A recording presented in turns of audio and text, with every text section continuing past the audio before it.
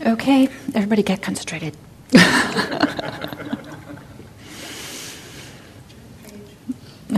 So before we start talking about concentration, just, we went through mindfulness like really fast. When we teach mindfulness here, it's 5 weeks. When I talked about the Satipatthana Sutta, I had a course, we spent 8 weeks talking about the Satipatthana Sutta. So this is just, kind of a survey, really broad brush. So, but before we leave this, is there a question that somebody would really like to ask or is curious about or like some clarification before we move on?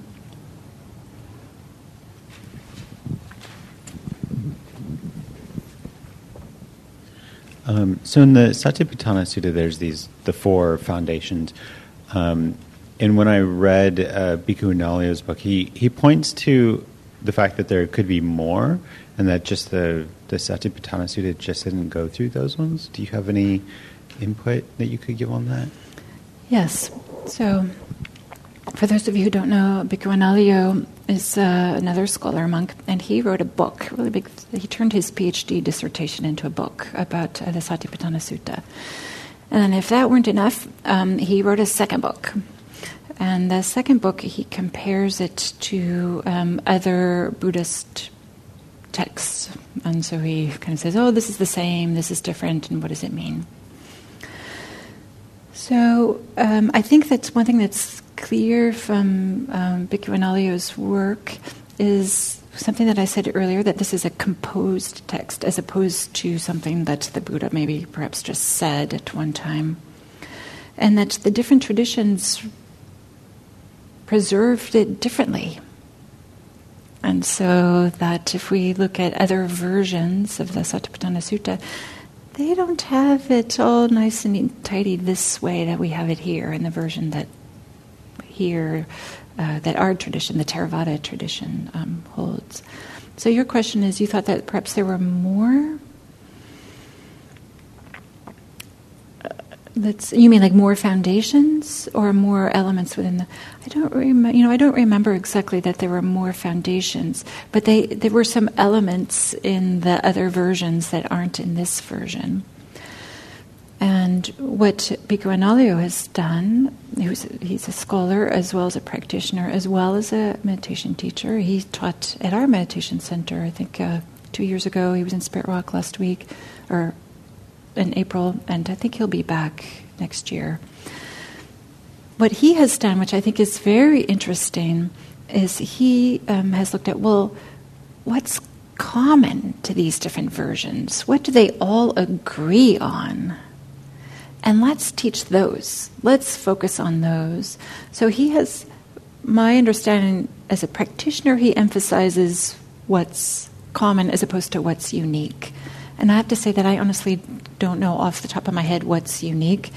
I have a different version of this handout that points out what's common. I didn't bring that today, but maybe that's just useful to know that, not only do we have the question, how authoritative do we hold the text to be, but we get to have the question, which text, which version, right? Without going into a whole history of Buddhist studies and Buddhism, there is more than one version of this.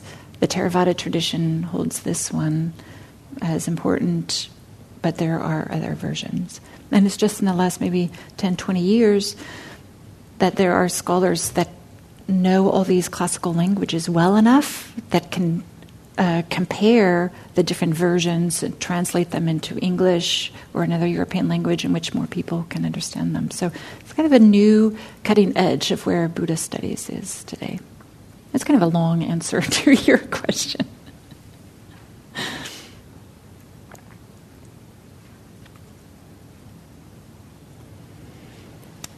Okay, so concentration.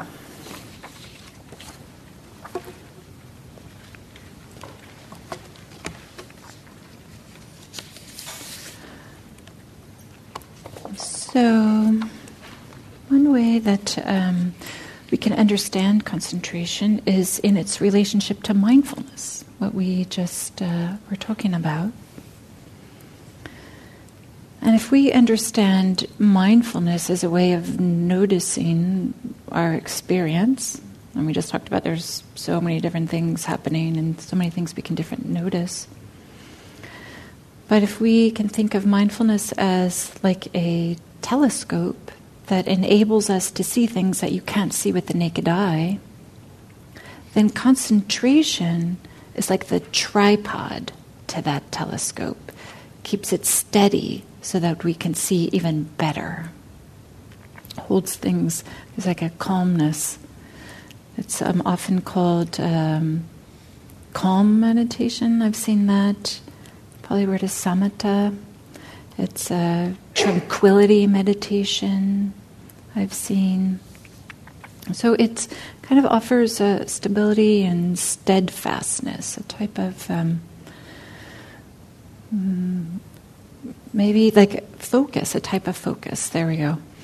Right, all of us know how to focus. We all have this experience in our lives, whether it's because we have to solve a particular problem, we focus, or because we're in imminent danger or somebody we love is in danger, we can really focus and figure out clearly what needs to be done and just do it, right? So we all have this capability. And so if mindfulness is about cultivating the capability to notice, then concentration practice is cultivating the capability to focus. Right? And they're related, right? The more you notice things, the more you tend to get focused. And the more you're focused, the more you notice. But they are a little bit different, and we'll talk about that.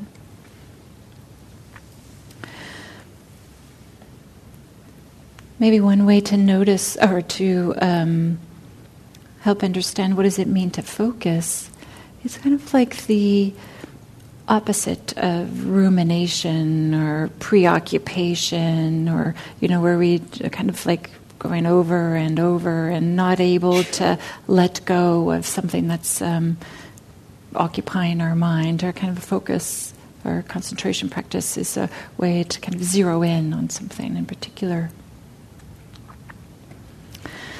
Donald Lopez, who is a scholar, I liked an analogy that he used. He says that the insight that we have from mindfulness practice is like the sharp axe that cuts out the defilements, those things that cause suffering. So that's mindfulness helps us. Mindfulness leads to insights, which helps us cut out those things that cause suffering. And concentration is the arm that wields the axe. You kind of like need some strength or something to have an axe to go through. It's a little bit of a violent one, but I like how this idea of just like the tripod and the telescope, there's an arm wielding an axe. So these two things work together. So for mindfulness, we looked at the Satipatthana Sutta. That's the primary text that talks about mindfulness practice. Concentration practice is all over the suttas. It's sprinkled in here, it's sprinkled in there, it's all over.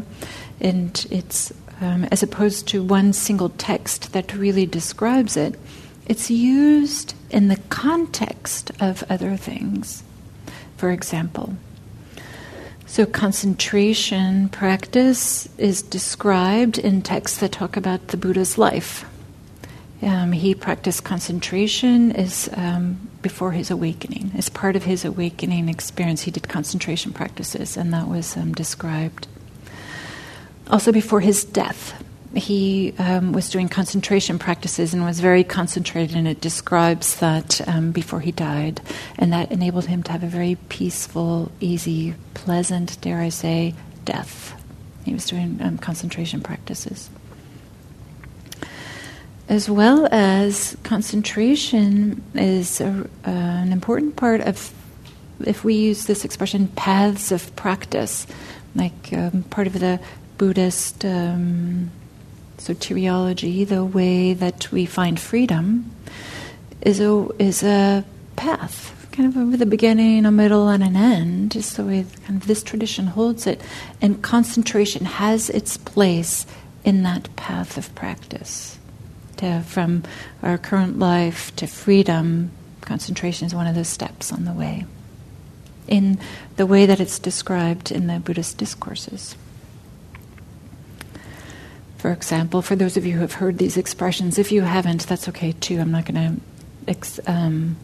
to go into detail about them, but there's this idea of the gradual training that's described in a couple of discourses. Concentration is a key role there.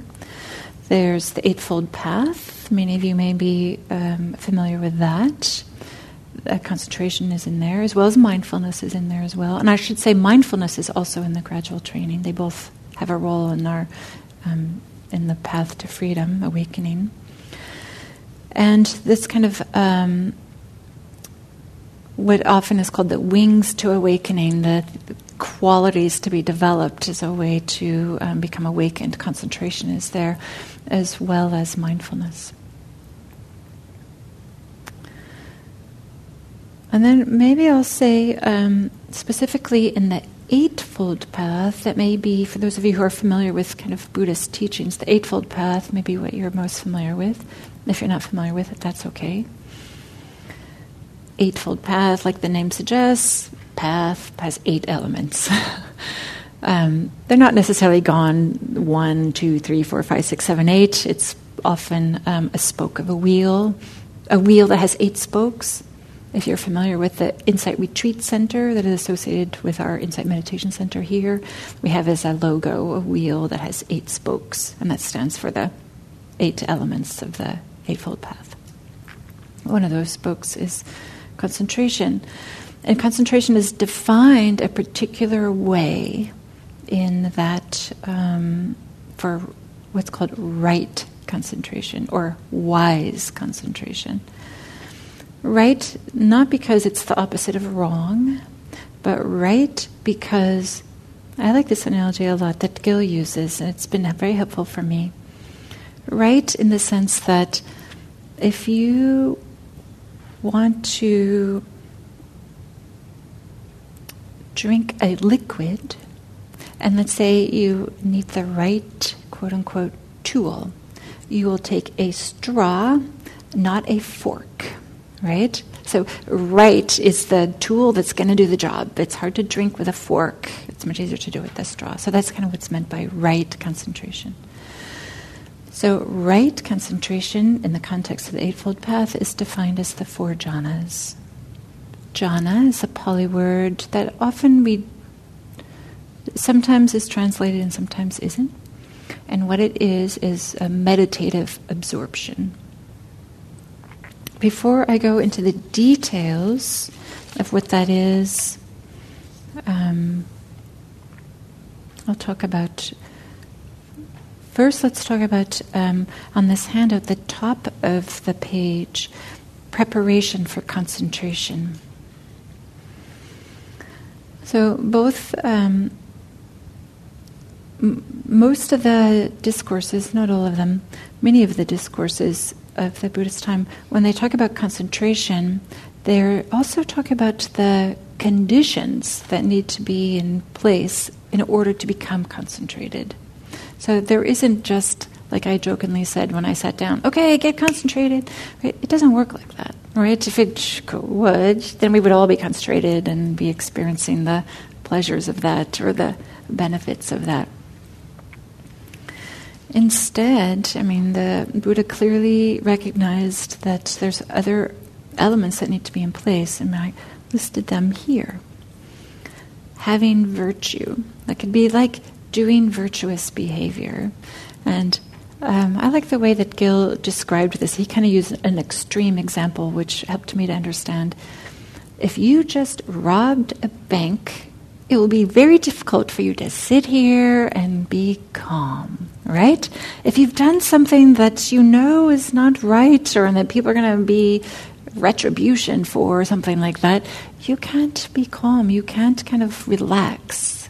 So virtuous behavior is often serves us to have a relaxed mind.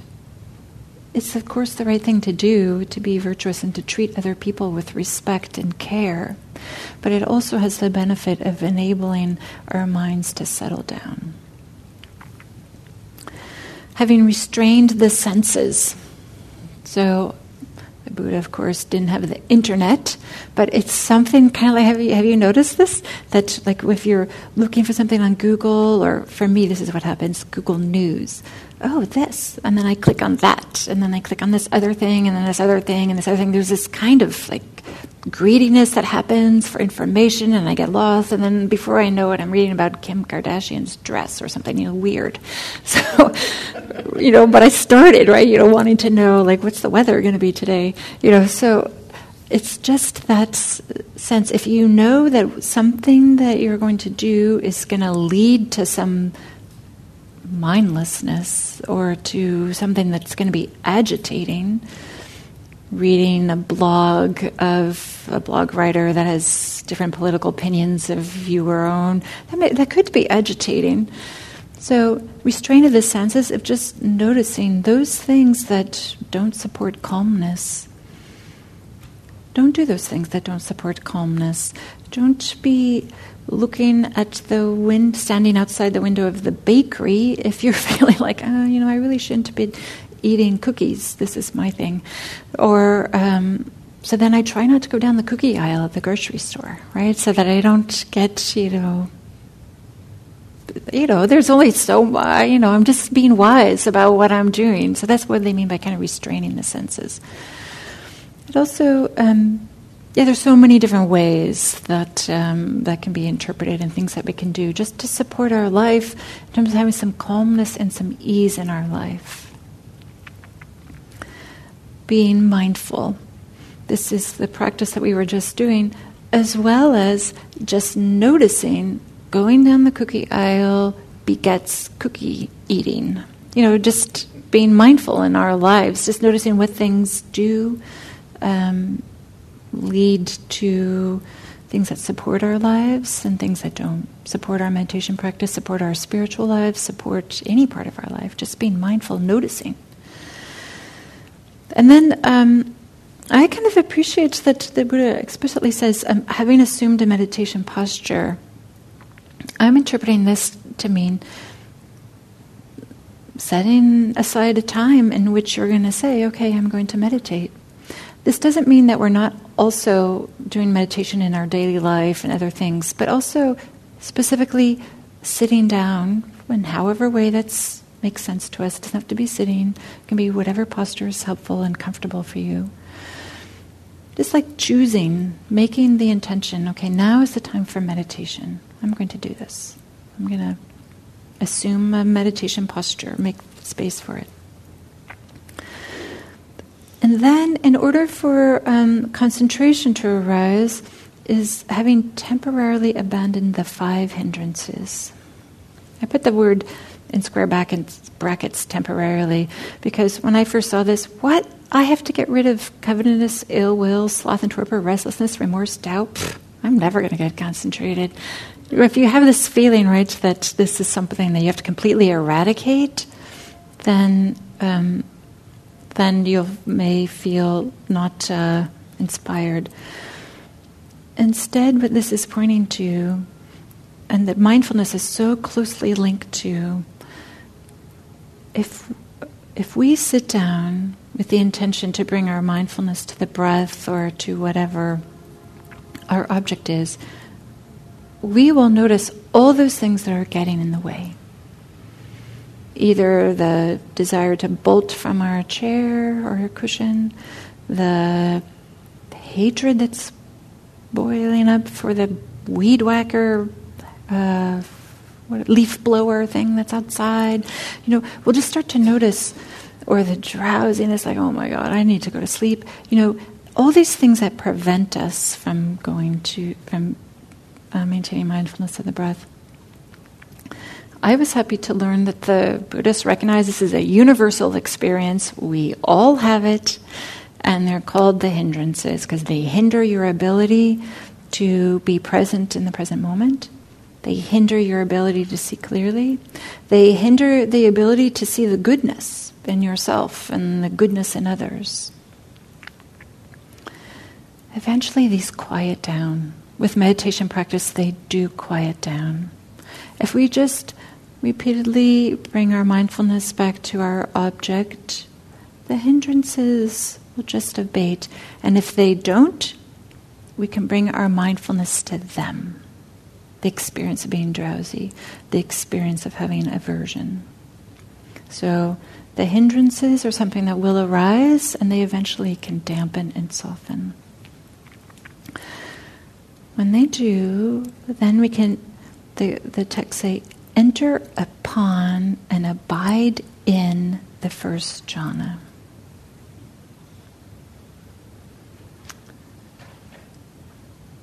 Maybe before I talk about what jhanas are, what the experience is, I'll back up a little bit and say, well, we talk about how this is part of the path, but okay, maybe concentration is part of the path, but do we need jhana meditation? Do we need this newfangled special thing that has this word here?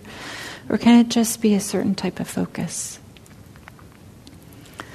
And this is an interesting question that a lot of, recently people have been talking about. Richard Shankman wrote a book called The Experience of Samadhi. The first half of the book is about all the textual references to concentration, and the second half is he interviewed teachers. Jack Kornfield, Lee Brazenton, Pawak Sayadaw, Sharon Salzberg, Christina Feldman. You may have heard of some of these names, you may not have as well. And he asks them, do we really need jhana, concentration for freedom, for liberation? Some said yes, some said no. Back in the 1970s, Jack Kornfield, you may know, he's the founder of Spirit Rock. He's brought Buddhism to the West, a very influential person in this kind of scene here. In the 1970s, he had this question too. He was one of the very first Westerners to do this practice. He practiced in Asia, primarily Burma and Thailand. What's the role of concentration? Because I go practice with this person, and he's saying, you must get concentrated. And then he practiced with this other person who's saying, you don't need concentration, you just need mindfulness.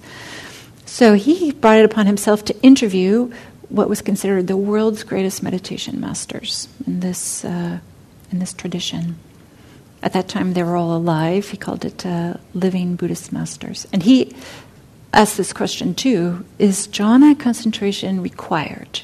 Do you need this to get a freedom, awakening, enlightenment? Some said yes, some said no. So I think, we get to find this out for ourselves. What is our experience? I think what most of the teachers have said is that there are individuals in which concentration comes more readily for them. For whatever reason, their minds are such that it's a little bit easier for them to get focused and to get concentrated. There's probably just as many people, their minds are not that way, or don't really get concentrated, and they have a different way of, their minds are a little bit different. So it's not as easy for them to get concentrated. They, in fact, may not ever get really concentrated, may not ever have jhana experience, despite practicing for decades. It's just not the way their minds work. So I think these different teachers have these different answers as a way to kind of, honor and recognize that different people have different experiences and different minds work differently. Here's what they all agree on. Some concentration is needed. Whether it's jhana concentration, which we're about to talk about, they don't agree on. Some concentration, some ability to settle down, to get calm, to be able to have some ease, and we probably have this experience in our lives where sometimes we're, more calm than other times. And so part of concentration practice is to just cultivate that ability to get calm in the way that your mind can. Without this idea that it has to be different or that your mind must be another way, we kind of have to honor each of us the way our minds work. And also, our life experience. If our profession requires us to be really concentrated and figure things out, then maybe we have all these years of cultivating a certain type of way of being. If our profession is a kindergarten teacher, where we need to keep track of all these kids and what's going on and what's happening, that's a different type of thing that we've been cultivating, which has just as much value, right, but is a little bit different.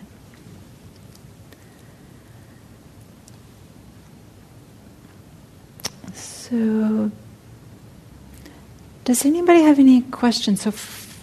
Actually, let's do a guided meditation. Let's do that now. It's kind of a way, like, how would we experience it, or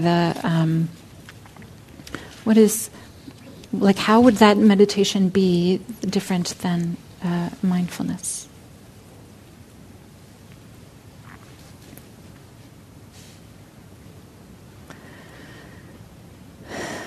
Should we stand up for just like 30 seconds again? Because sometimes that's easier, right? I know that you guys are doing a lot of sitting and you're patiently listening to me. Sometimes it's nice to kind of just move the body a little bit, get the blood moving.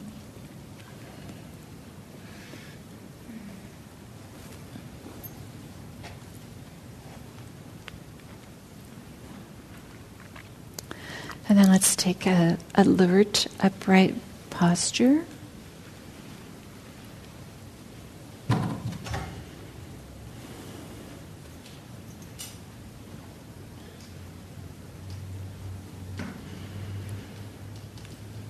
Again, just some key things. Hips higher than knees. You guys all look good. It's really helpful to have like a little space in the back of your neck that helps your spine be nice and straight and have your limbs hang. We'll gently close the eyes. And again, let's start with a few long, slow, deep breaths.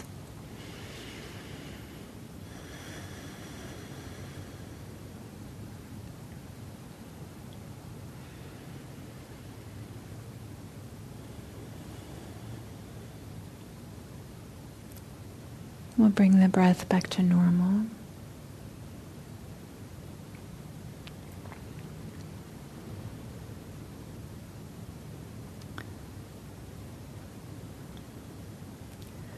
And just scan your body and see if there's some obvious tension that you can let go of.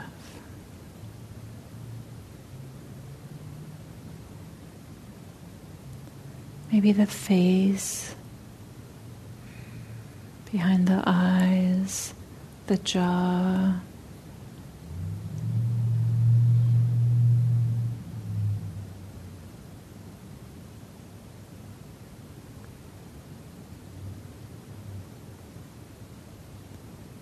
Perhaps with each exhale, there's a gentle softening, bringing some ease, relaxation.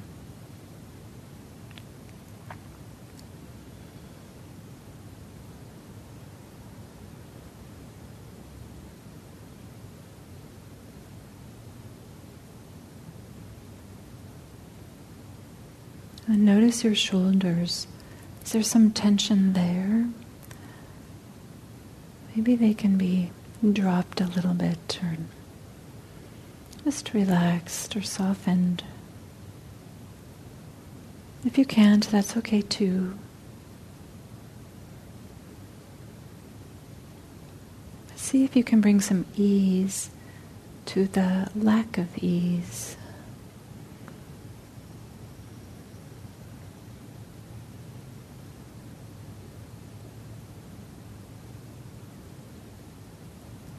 The belly. See if you can relax the belly.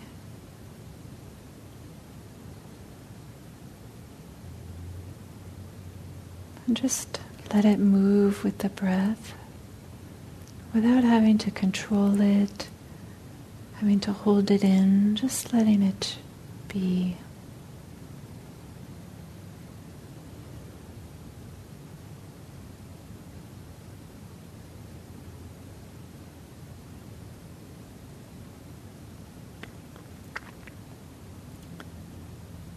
The tops of your legs near your hips. It's help supporting you sit. Is there a way that you can just bring a little bit more ease or softness there?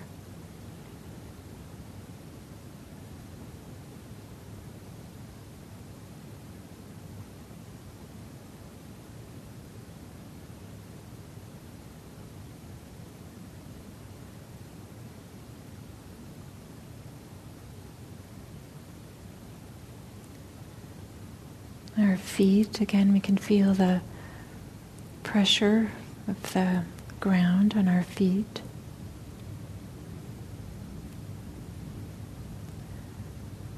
And again, just notice if there's any obvious way in which you can relax.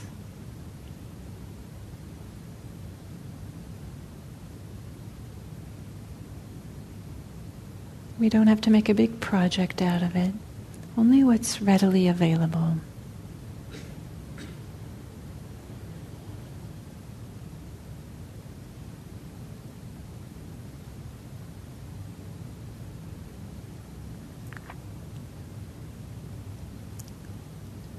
And now, rest your awareness with the sensation of breathing.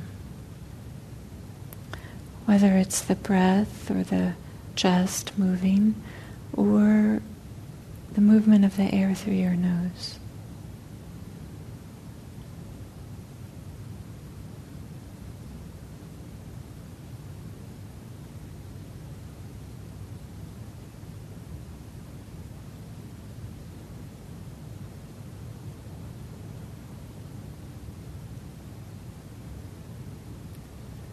And when your mind wanders, just very gently bring it back to the breath.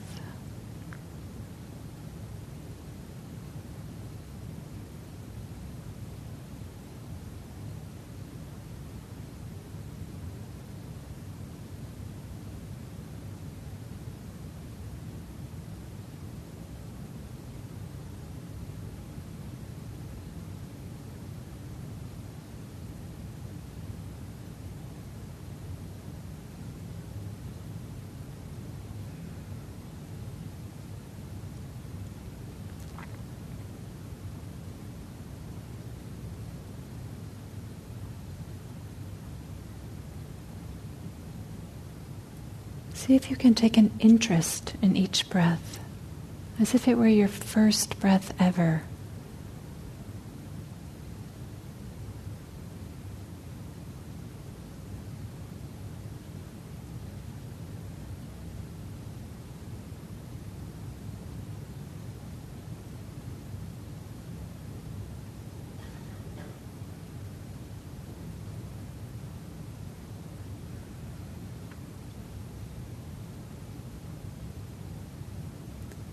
And when your mind wanders, just very gently bring your awareness back to breathing.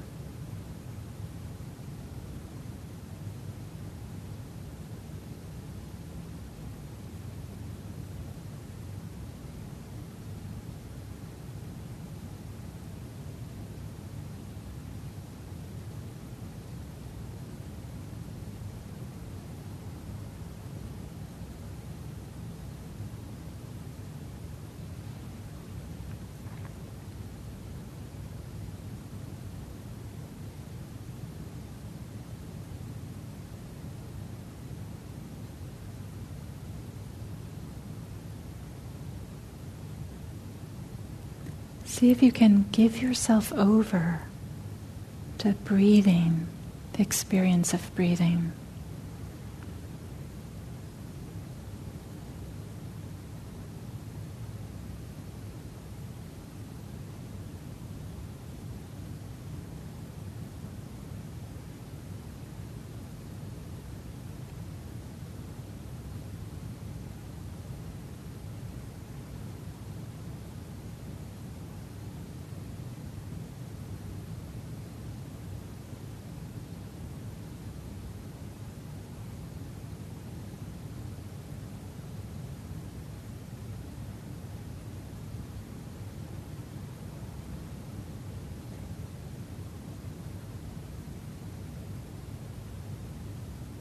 Notice if you are tense or struggling in any way. And if you can, relax like mindfully into the present moment experience. Even if it's a little bit unpleasant.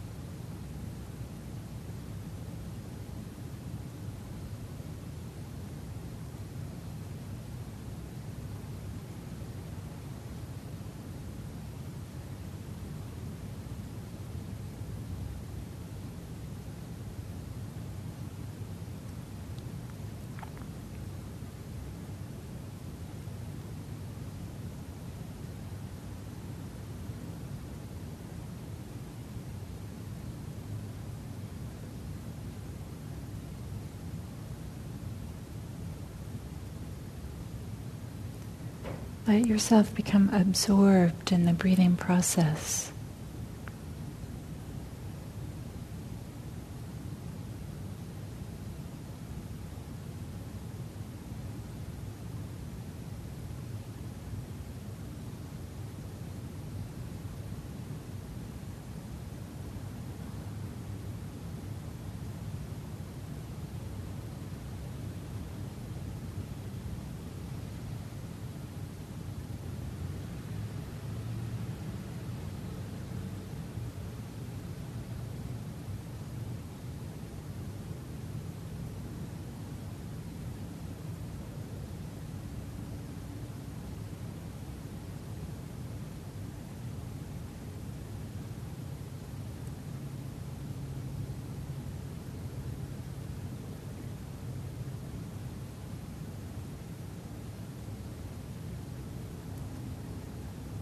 See if you can enjoy the sensual quality of each breath.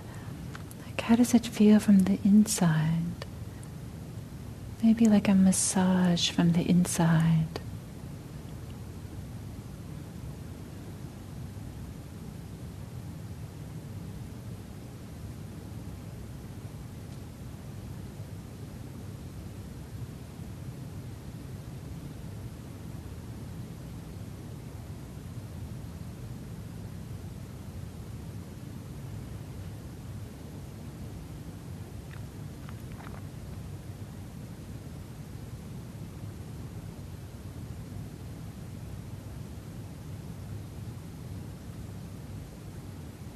And when your mind wanders, very gently bring it back to the breath.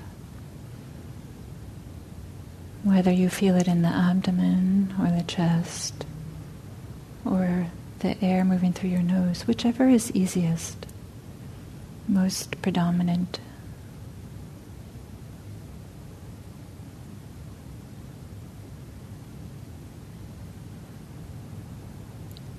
We don't have to strive, just a relaxed kind of persistent effort. Effort with ease.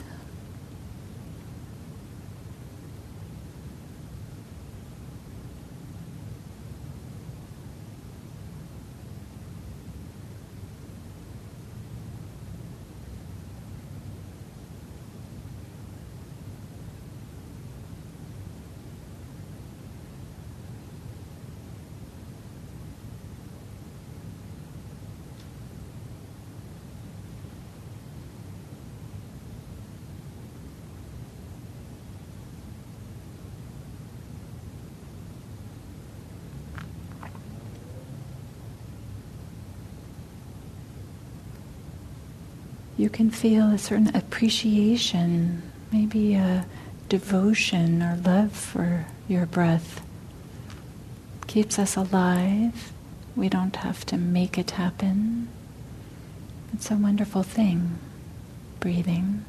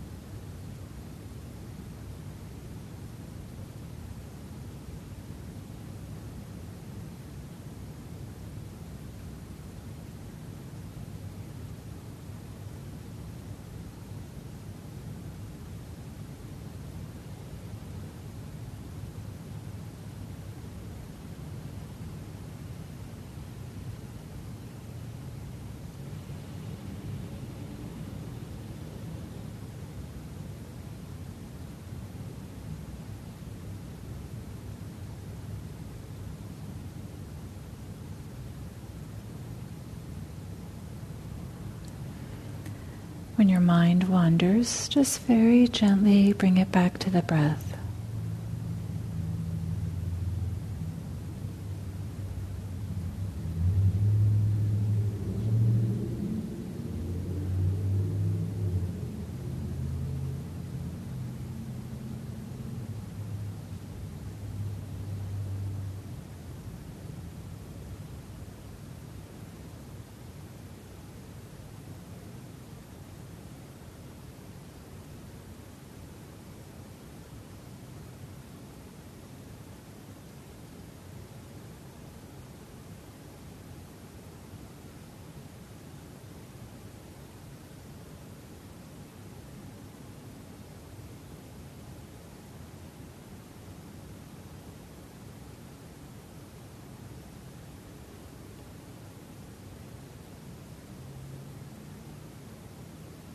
And then to end this sitting, bring your awareness to your feet on the ground, the pressure of the cushion or the chair on your body.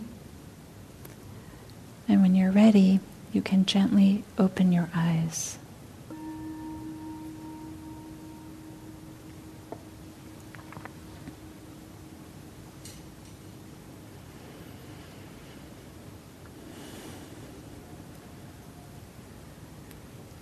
So in contrast to the mindfulness meditation, in which we started with the hand, and then we went to the breath, and then we went to sounds, right? And then I even invited you, go to whatever's most compelling, sounds or breath.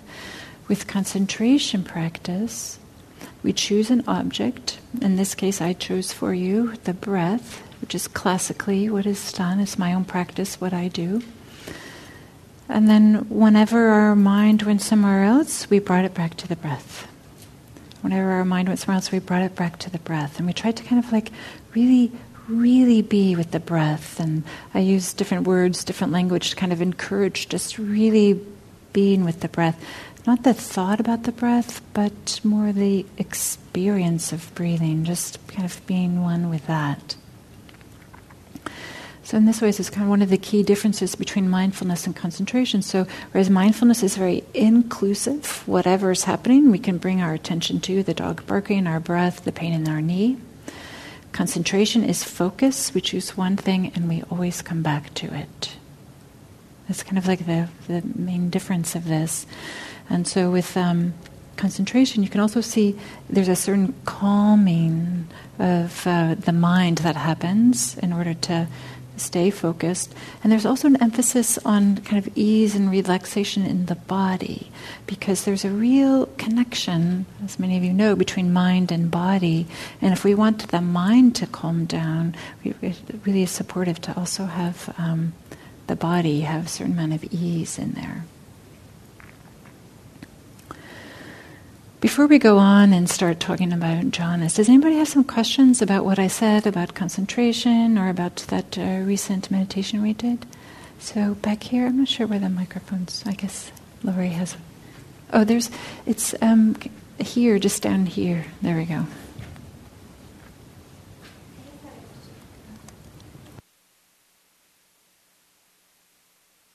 I just had a question about what you just said about the distinction between mindfulness, meditation, and concentration.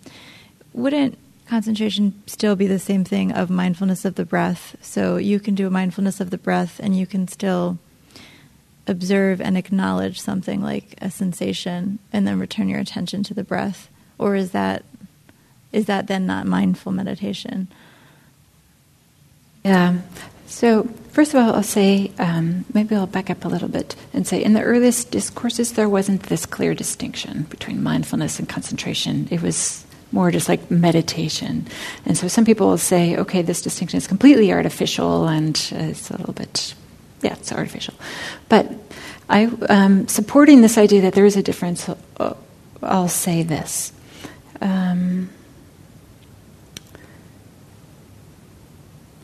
Mindfulness meditation is more about being with the actual phenomena, the actual experience. So I changed the language I used in a subtle way. When I was doing mindfulness meditation, I was saying, be with the sensations of breathing. So that is the abdomen moving, chest moving. When I was guiding you guys in concentration, I said be with the breath. So what's the difference?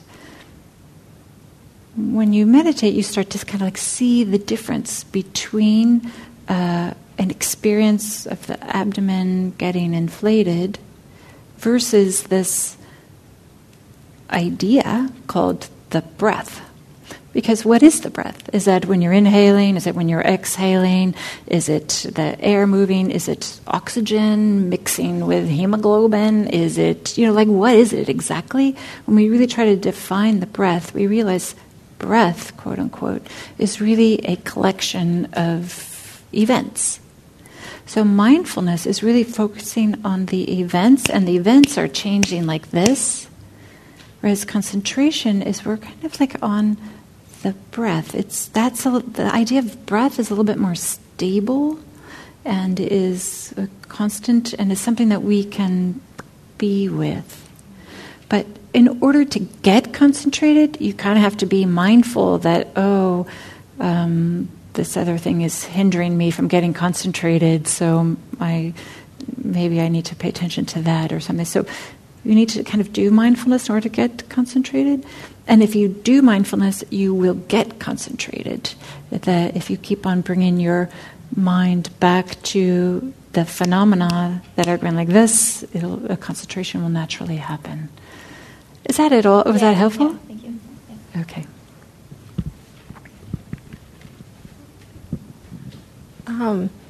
So when you're concentrating and you're concentrating on the breath and you have thoughts come in, you said come back to the breath. So you're not doing that kind of investigation of the thoughts. You're not doing the questioning, what's my relationship? Exactly. So how in this concentration practice would you get to those insights? Or do they come by themselves? Excellent question. Thank you for asking this. So what's the relationship between concentration and insights? So the insights, learning new things about ourselves, learning about the nature of suffering, our relationship to suffering, all that good stuff happens with mindfulness. It doesn't happen with concentration. So this is how concentration supports mindfulness. And this is why a lot of teachers will say, everybody agrees you need mindfulness a certain amount in order to have freedom. But what they disagree on is the amount of concentration that's needed. So some teachers will teach that you must have a tremendous amount of concentration before you begin a certain type of mindfulness or insight practice.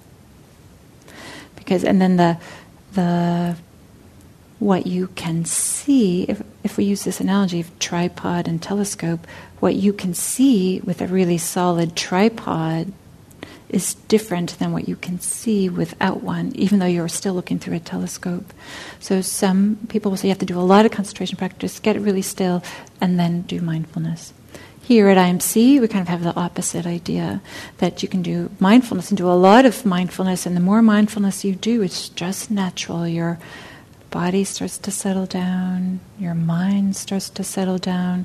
Without specifically trying to get concentrated, you will get concentrated if you do a lot of mindfulness practice, as well as insights will arise. My experience, and I know I've talked to others, is that often if you're doing meditation practice, different insights sometimes arise like at the end of the meditation session, like when there's a certain just like a moment of relaxing, like, okay, I'm done meditating. There's like a certain relaxation, and then something new arises in that.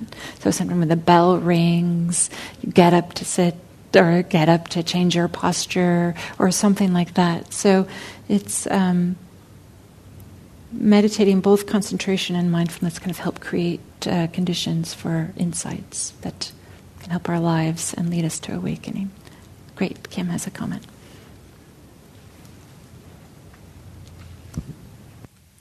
I hope this will be helpful.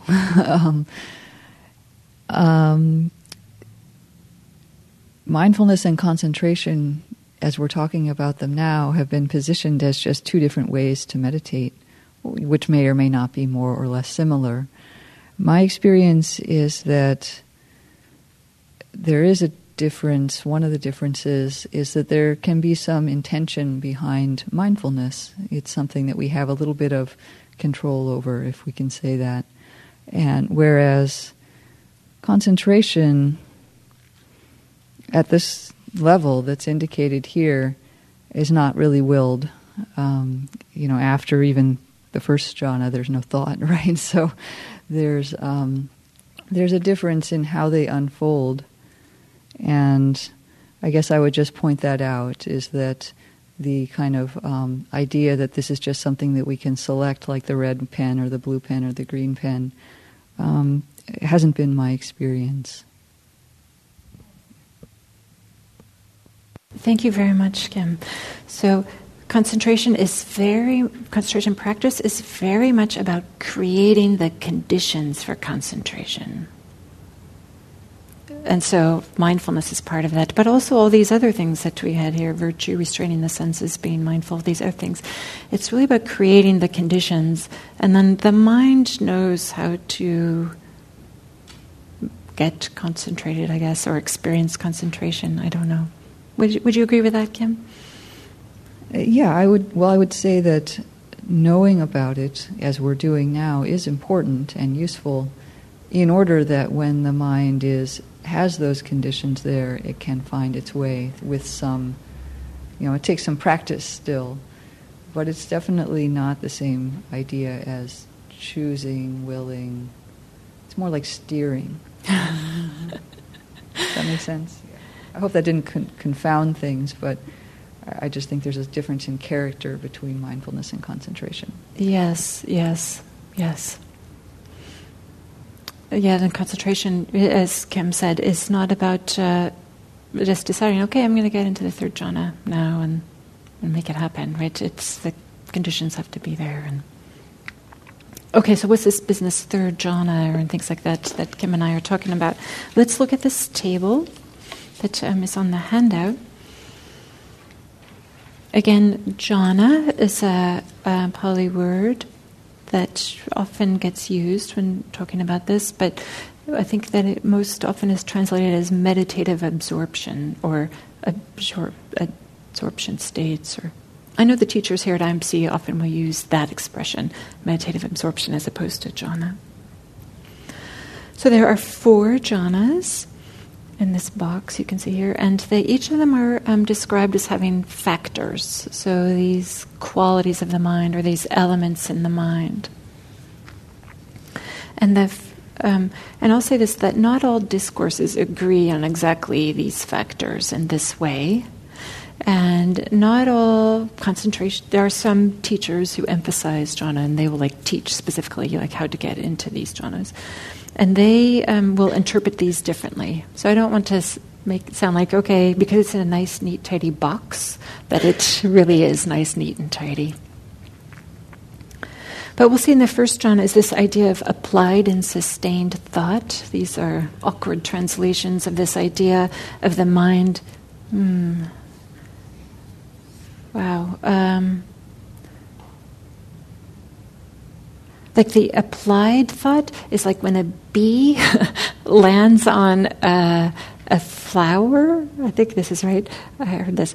And it doesn't really find any pollen, so it goes to the next one, goes to the next one, goes to the next. So, bzz, bzz, bzz, bzz, that's applied. And sustained is when the bee lands and there is pollen and it's interacting with the thought. So in this way, this little analogy is a flower is kind of like a thought, and the bee is like the mind, whether it's just going from thought to thought or whether it's more interacting with it. But we don't have to worry too much about the difference between applied and sustained thought because they're here as a pair. The second jhana factor is rapture. It's a type of a physical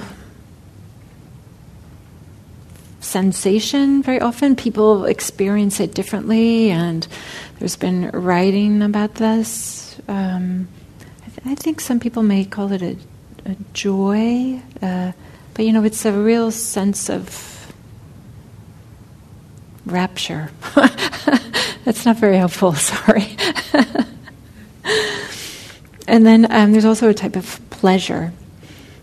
and then it says, this pleasure is due to seclusion from the hindrances. So there's a real kind of like relief and sense of contentment and good feeling when you don't have doubt or restlessness or aversion or desire, or you're not drowsy, right? It's just like you're kind of in optimal state. It's a very pleasant feeling. So if that's in the first jhana, I'd like to read a simile. I love these similes because that's often another way to understand them. So this is the classical simile. It's sprinkled throughout a number of times in the Buddhist discourses. Just as a skilled bath person or a bath person's apprentice heaps bath powder in a bowl and sprinkling it gradually with water kneads it until the moisture wets the ball of bath powder, soaks it and pervades it inside and out, yet the ball itself does not ooze water. So at the time of the Buddha, this made more sense then. Now I think we could think of this as flour, and we're going to make dough, right? So you have flour, you add a little bit of water, and you kind of knead it. And then dough has water throughout all of the flour, right? It's not like water here and flour there. And there's a little bit of effort required in the kneading, right? There was something that had to happen to transform these two things.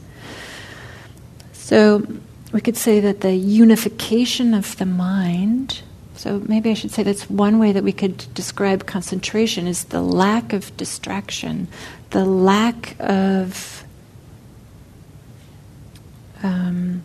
sometimes our minds feel scattered, and concentration is the opposite of that, is feeling kind of unified here in one place. So the unification of the mind is represented by how water is used to bring together the soap or the flour. And applied and sustained thought, the factors, are represented by the effort that the bath attendant or the baker is doing. And then the pleasure, I guess it's maybe taking a bath. We can imagine in ancient India that, right, things aren't paved, right, and they don't have a cement like we do, so being dusty was a common experience. So this idea that it's desirable to have bath powder into a bath pole, and a little bit of effort's required, but once you're there, it's a pleasurable experience taking a bath. I'm not sure I did that justice, but it's the idea that maybe I'll highlight this. It's a pleasant experience. That there's this rapture and this pleasure here, and there's still some thought and a little bit of effort is required. And then with the second jhana, the second row in the table, we'll see that the applied and sustained thought has dropped away, rapture is still there, pleasure is still there, but now the pleasure is due to being still or the concentration. And then there's a one-pointedness and a self-confidence. I'm not myself exactly sure how to define like this self-confidence, but it's more that it's a finer experience. It's than the where in the first jhana there's some thought, in the second jhana there's a little bit more simplicity. It's a little bit more space. Maybe I'll say something like that. Here's a simile. Just as though there were a lake whose waters welled up from below and it had no inflow from the east, west, north, or south, and would not be replenished by showers of rain, then the cool fount of water welling up in the lake would make the cool water drench, steep, fill, and pervade the lake, so that there'd be no part of the whole lake unpervaded by cool water. So too a practitioner makes the rapture and pleasure born of concentration drench, steep, fill, and pervade one's body. so that there's no part of one's whole body unpervaded by the rapture and pleasure born of concentration. So the absence of rain or the rivers flowing into the lake, this kind of symbolizes there's not so much sensory things coming from the outside. It's more a coming from the inside. It's more like this this pleasure and rapture is an internal experience.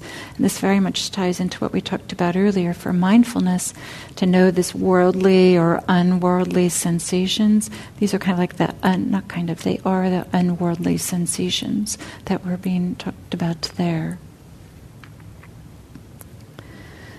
And then you can see that as for the third jhana, then rapture falls away, and then there's this pleasure and some equanimity. And then in the fourth jhana, even the pleasure falls away, and then there's this purity of mindfulness due to equanimity. So as a person goes through the different jhanas, there's a falling away of more and more elements. You may think that rapture is a good thing, but then rapture has a little bit of a jangly quality to it. So then pleasure has a little bit more of contentment, ease about it. And then you discover that, even pleasure has a little bit of a energetic quality to an equanimity in which there's a real kind of like stillness is even more satisfying than pleasure, which is more satisfying than rapture, which is more satisfying than thinking. And the mind often can just naturally go through these. For some people they have this capability, just the way their minds work, and for some people it's not so easily done.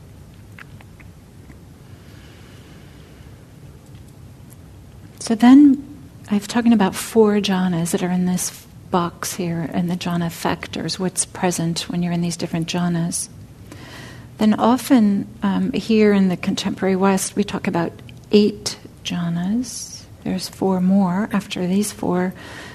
Back in the time of the Buddha, they didn't clump them together and call them all jhanas. They had the 4 jhanas and then what we call the 4 bases, or the 4 spheres. But now we kind of put them all together. So that's what I have down here, number 5, 6, 7, 8, are the formless or non-sensory jhanas. So in the first 4 jhanas, they're about these jhana factors, how they're falling away until you're just into equanimity. And then in the formless jhanas, or the non-sensory ones, it's less about factors falling away and more about what is conscious, what the practitioner is aware of. So in the 5th one, you're aware of consciousness and the infinite, the lack of boundaries of it. And then if you go kind of like beyond consciousness is just space. So there's an awareness of just space. And then if you go beyond space, there's no things. No thingness. And then if you go on beyond that, there's perception, but nothing that's being perceived. So that's neither perception nor non-perception. It's not that there's still the capability to perceive, but nothing that is being perceived.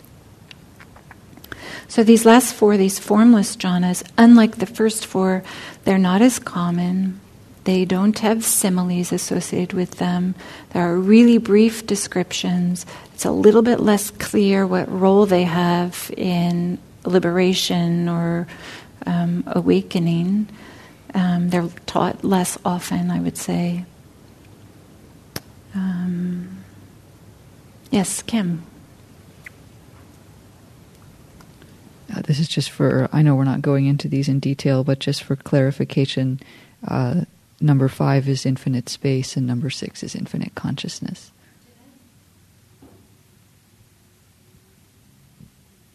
Just as an FYI. Did I get these wrong? Yeah. My apologies.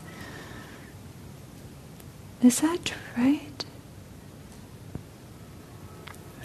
Yes. Is it right? Did I have these wrong? I think it's the way Kim said it. Okay, Kim wouldn't say it if it weren't true, right? So space. Okay, so I wrote this opposite. So my apologies. And then I described them. Oh, right. There's, okay. So, yes. And there's, I can understand, yes.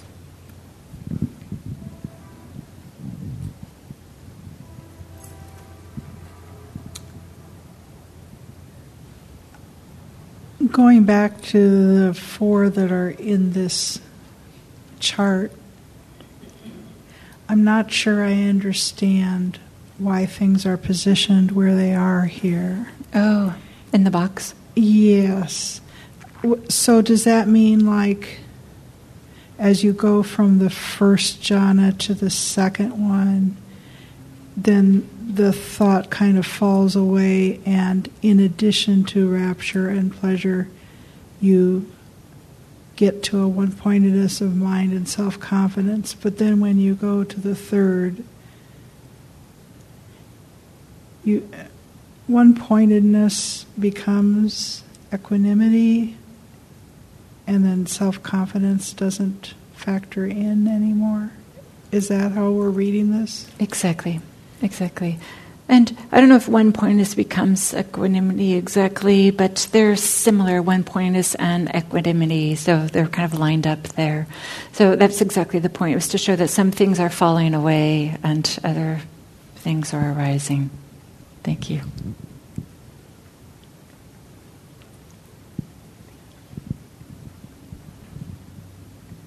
So, Diana, to read this, does that mean this level of jhanas happened consecutively? It won't jump around. What I mean is somebody have to experience the first, then second, then keep on practicing, then third, fourth. So I think classically, if you were to be taught this, you would be taught first jhana, then gain mastery of it. And what mastery means is to be able to go into that jhana at will, stay for however long you want, come out whenever you want, and do that, so many times for like 100 times or something, and then do the second, do the third, then the fourth. So gain mastery. And then teachers may say, okay, go into the first, skip over the second, and go into the third. Stay there for a while and stay in the fourth, or something like this. But unless you are intentionally doing this, I think the way they naturally would unfold is first would naturally unfold into the second, would naturally unfold into the third, naturally unfold into the fourth. Yes, sequential. I see. So, but as far as the factors, so within that first, there's 3 factors, it will probably pop up randomly when you do it, and could be any of these factors happen first, then there are other factors just keep popping up. So the order of the factors. Yeah. Yeah, that's very interesting question. And you said randomly, so I'll say there's nothing random here in the sense that we are creating the conditions for these to arise. And exactly what those conditions are, well, if we all knew that exactly, we would all be concentrated. But it's still, they arise when the conditions are in place. I don't know the answer to this. Are they in the same order? Do they go like in the order they're written down here? I'll say, I think the way that they're here in the table is how they are described in the text in this order, but I don't know if that means that's the order they arise, but I think that's an interesting question.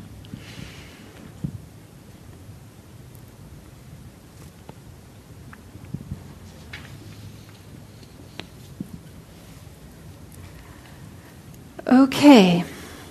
Are there any more questions? Kind of this idea. Maybe I'll take this point to say something that I reiterated again. That often my experience is, like here at IMC or on retreat or something, that instructions are maybe given in a general way, It may not include anything about jhanas, but then when you're speaking one-on-one with a teacher, that may be something in which you could talk about or explain, or he or she would talk about with you. I think that, and I appreciate this very much, that we kind of want to honor everybody's experience, and there's so many different ways of being in the world and experiencing our minds, that they aren't always talking about concentration, because this isn't something that's readily available for everybody. And so it's not something that's talked about always in the hall, in the meditation hall, or as instruction. It's not necessarily required. But if you do read the suttas, the discourses, you will stumble upon this quite a few times. It is definitely in there in the Buddhist discourses. Okay, so I'm thinking it's time for lunch. It's 12:40. So if we can we take an hour for lunch? So be back at 1:40. I'll stay here. If somebody has questions, you're welcome to come up and ask me some questions. And for those of you who know, we'll set up some tables here so we can eat here, or some of you may choose to go out and get some lunch as well. So I'll see you back here at 1:40, and we'll talk about metta, or loving kindness. So thank you.